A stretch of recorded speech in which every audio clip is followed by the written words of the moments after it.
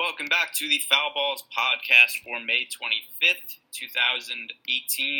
Final slate of the week. It's a big one, 14 games for Friday night, and a lot of really good pitchers. Some of them, I think, pretty underpriced on the high end. We do have Max Scherzer, really expensive at $14,000, a good matchup against the Marlins. Then we've got James Paxton, who's been really good lately, $11,900. Severino, the toughest matchup of all of them, at $11,200, home against the Angels. And then we have Corey Kluber and Noah Syndergaard at $10,800, $10,500. Pretty cheap prices for both of them. Much tougher matchup for Kluber. But what do you think of all these guys in the top tier, Matt? So I definitely think Max Scherzer is still the guy with the highest expected output. He is the easiest matchup of any of these pitchers facing the Marlins. It is a road game, but it also is a park upgrade for Scherzer going to a pitcher's park in Miami. The Marlins sort of have this reputation this year of being pesky, and they've had some big games in strange spots, but their offense overall is not very good. They're striking out 24% of the time against righties, and I think the WRC plus number is in the 70s. I closed too many tabs, so I lost that. But they certainly are very bad, and they're bad against righties. So Scherzer at $14,000 is worth using, but I think there's way more value on Kluber at $10,800. Kluber's at home. He's facing the Astros, but it is home field advantage, and Kluber is still one of the best pitchers in baseball, and that's just a pretty cheap price for him. So I think Kluber's the best value here. I think Syndergaard is a decent play too, but I worry about the park a little bit. I worry about it being on the road. Syndergaard also just has not been very economical with his pitch counts, so he hasn't pitched deep into games. So I would guess at this point that in terms of exposure, Kluber's the guy I'd have the most, and then Scherzer number 2, with Syndergaard being number 3 in the high end. And then I think Severino and Paxton are just kind of fairly priced, so I don't have much interest in them. So I don't know how much interest I have in Scherzer, if at all, and it's not anything against Scherzer, who I think has been the best pitcher in the National League this year. Good matchup for him against the Marlins. I just think that the price tags on Kluber and Syndergaard are such better values, and I think you can probably make lines with Kluber and Syndergaard together, which makes a lot of sense. So for Syndergaard, yeah, definitely the pitch count has been an issue for him. He hasn't gone very deep in many games. With that said, he's still scoring over 20 fantasy points per start, and 10,500 is basically all we need from him. And the Brewers' offense has not been good this year. They still overall strike out, not quite as much as last year, but they're still striking out at an above-average rate. So Syndergaard at 10,500, I still think really good play because at least on a per-pitch basis, he's one of the best pitchers in baseball. The price for Kluber doesn't make any sense for me, $10,800. The last start he made was at Houston. He was $11,900, and he scored over 30 fantasy points. He was really good that start. It's the idea that now he's home against the same team and he's cheaper. It's just a little bizarre to me. So, to me, Kluber and Syndergaard, I like them both a lot. If I had the extra money to go up to Scherzer from Syndergaard lineups, I would, except I do prefer the value on just Kluber and Syndergaard together. And then going down to the cheaper pitchers, I know there's one guy who you like a lot, who I also think is a viable option. I haven't really decided if I like using him more than rostering Syndergaard and Kluber together. But what do you think of, why do you like Joe Musgrove tomorrow? Well, yeah, I'll get to that in just a second, but I think we can kind of just gloss over the entire mid-range of pitchers for this slate, barring any lineup decisions. The one guy who I think maybe could be the best play here is Sean Manaea at 8,600, but I think really everyone that's mid-priced is just kind of fair. John Gray probably is upside at 7,400, but it's a Coors game, so that's probably too risky of a pick than we need for such a big slate. So yeah, Joe Musgrove was I guess maybe the centerpiece. He was one of the core pieces of the Garrett Cole trade from Pittsburgh to Houston. And at the time, actually, there were people who thought, this kind of sounds ridiculous looking at it now, but that Musgrove would be a better bet to be a good pitcher this year than Garrett Cole. I disagree. Yeah, I also disagree. But if you look at Cole's numbers from last year, they were nothing really special at all. He was kind of expected to be back of the rotation guy for Houston. That doesn't really say much about Musgrove, who was kind of just a decent reliever last year, but he does have a very good minor league track record. He's had good numbers throughout the minors. He hasn't been that great in the majors, but supposedly he was throwing harder in spring training. He did get hurt, though, so and it was a throwing shoulder injury, so it's kind of a wild card pick here. He doesn't really need to be that good, though, to be worth paying min price for it. Like, I think Best case for Musgrove is he ends up being a mid-rotation starter by the end of the year. But I think worst case for Musgrove, unless he gets hurt again, is he's kind of just a decent starter, maybe just an average one, back of the rotation guy. And min price at home in a pitcher's park in Pittsburgh for that caliber of pitcher is just way too low. So part of the reason that I like Scherzer, and I think it makes sense to use him, is because if you're using Musgrove, you just have so much salary potentially in these lineups that I still think Scherzer, compared to Kluber, should score more points. And if you can afford to pay up for Scherzer, I think it makes sense to do it. So I think I'd only have Scherzer in combinations with Musgrove, and then potentially Mike Minor, who's cheap also. But I do prefer Musgrove as a cheap guy. So dollar for dollar, Kluber and Musgrove are the best values on the slate. And just from a lineup construction standpoint, I think Scherzer could end up ahead of Syndergaard for me just because of how he fits. But I definitely think this is a good spot for Musgrove. And Mike Minor might just miss the cut because he's a little more expensive, probably a little bit worse, and it's a harder pitcher's park for him, I think, is the biggest problem there. Yeah, and then the other issue that you were bringing up before we start, also, the Royals don't strike out a ton. So that also limits the ceiling of Minor a little bit. That and also that he just hasn't really pitched all that great this season. But getting into the offenses now, we do have a Coors game on the slate. The Colorado Rockies at home against Cincinnati Reds. Sal Romano pitching in Coors Field. It's a very good spot for the Rockies. The Rockies' offense is also god-awful. So it's really hard to figure out what to do with them. They're fairly expensive, but not like ridiculously expensive for a Coors Field game. We've got Blackman at $5,600, Arenado $54. And then nobody else is really all that expensive. Trevor Story's for $47. I usually don't like him all that much against righties anyway. But getting into the Rockies' offense, I think the issue is, for me, I really like the Kluber-Syndergaard combination. So I don't know how many Rocky stacks I really want to make. But I do think that guys like Blackman and Arenado, and then whichever lefties end up starting in the outfield, I think that those guys make a ton of sense as plugs. I just don't know if I'm going to make full Rocky stacks. And then from the Red side of the game, it is a game at Coors Field, but John Gray overall has been pretty good this year, so I don't like Cincinnati all that much. How do you feel about the Coors game? Yeah, I don't like Cincinnati all that much either. It looks like they are pretty priced up for Coors Field. Joey Votto's $4,800, Scooter Gennett's $4,800, Suarez $47. Who are the other core guys? Schebler is $44. Even Jesse Winker is up to $3,800. So I don't think there's really much pricing value on the Reds. Tucker Barnhart is the other guy who's been batting towards the top of the order. He's at $3,900 too. So I'm off the Reds for the prices, even at Coors. I think the Rockies are a good stack.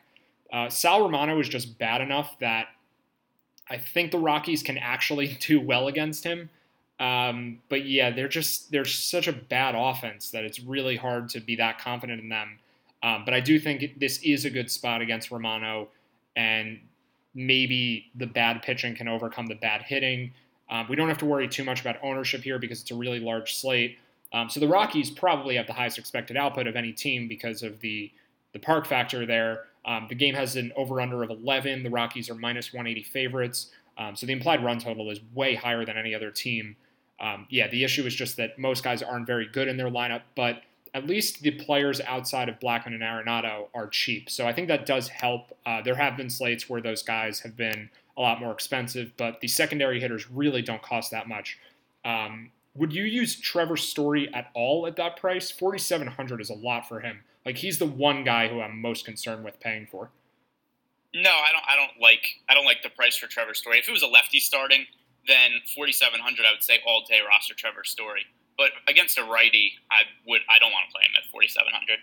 Yeah, I think if you're making a full stack and you're doing multiple of them, it might make sense to include him just for the correlation in one or two if you're going to have like 5+ Rocky stacks. But yeah, he is not a priority target.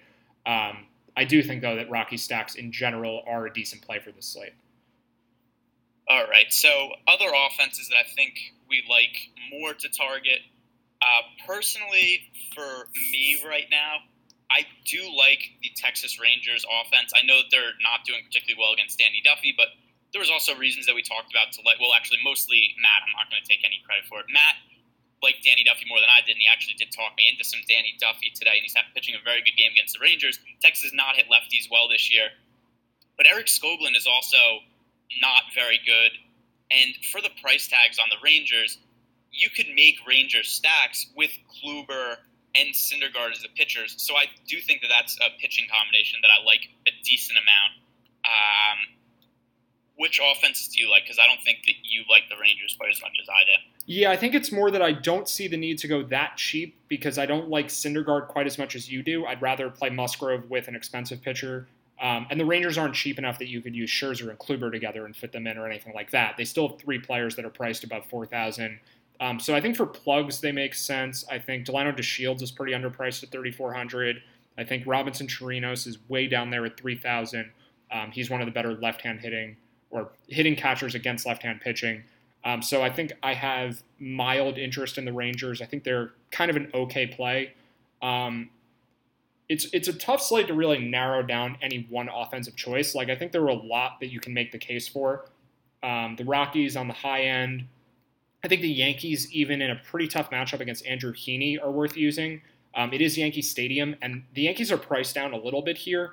Gleyber Torres is not, but Stanton and Judge are only 5,300 and 5,000, which is actually a little bit low for them. And it's not like Heaney is Max Scherzer or Chris Sale or anything. Like I think Heaney is very good, but he's also left-handed. So especially Giancarlo Stanton against a lefty. But yeah, I'm not totally sure how interested I am in Yankee stacks. The 3 offenses that stand out the most to me outside of the Rockies, though, for kind of the mid to low price range, I think it's the Pirates at home against John Gant. They're pretty cheap, with Polanco being the most expensive guy at 4,200. And then both sides of the Phillies-Blue Jays game. So Sam Gaviglio has really good stats on the surface for this year, but he's made 1 start and 2 relief appearances. He hasn't been good in the past. And the Phillies are not really that expensive either. Rhys Hoskins is priced all the way down to $4K now.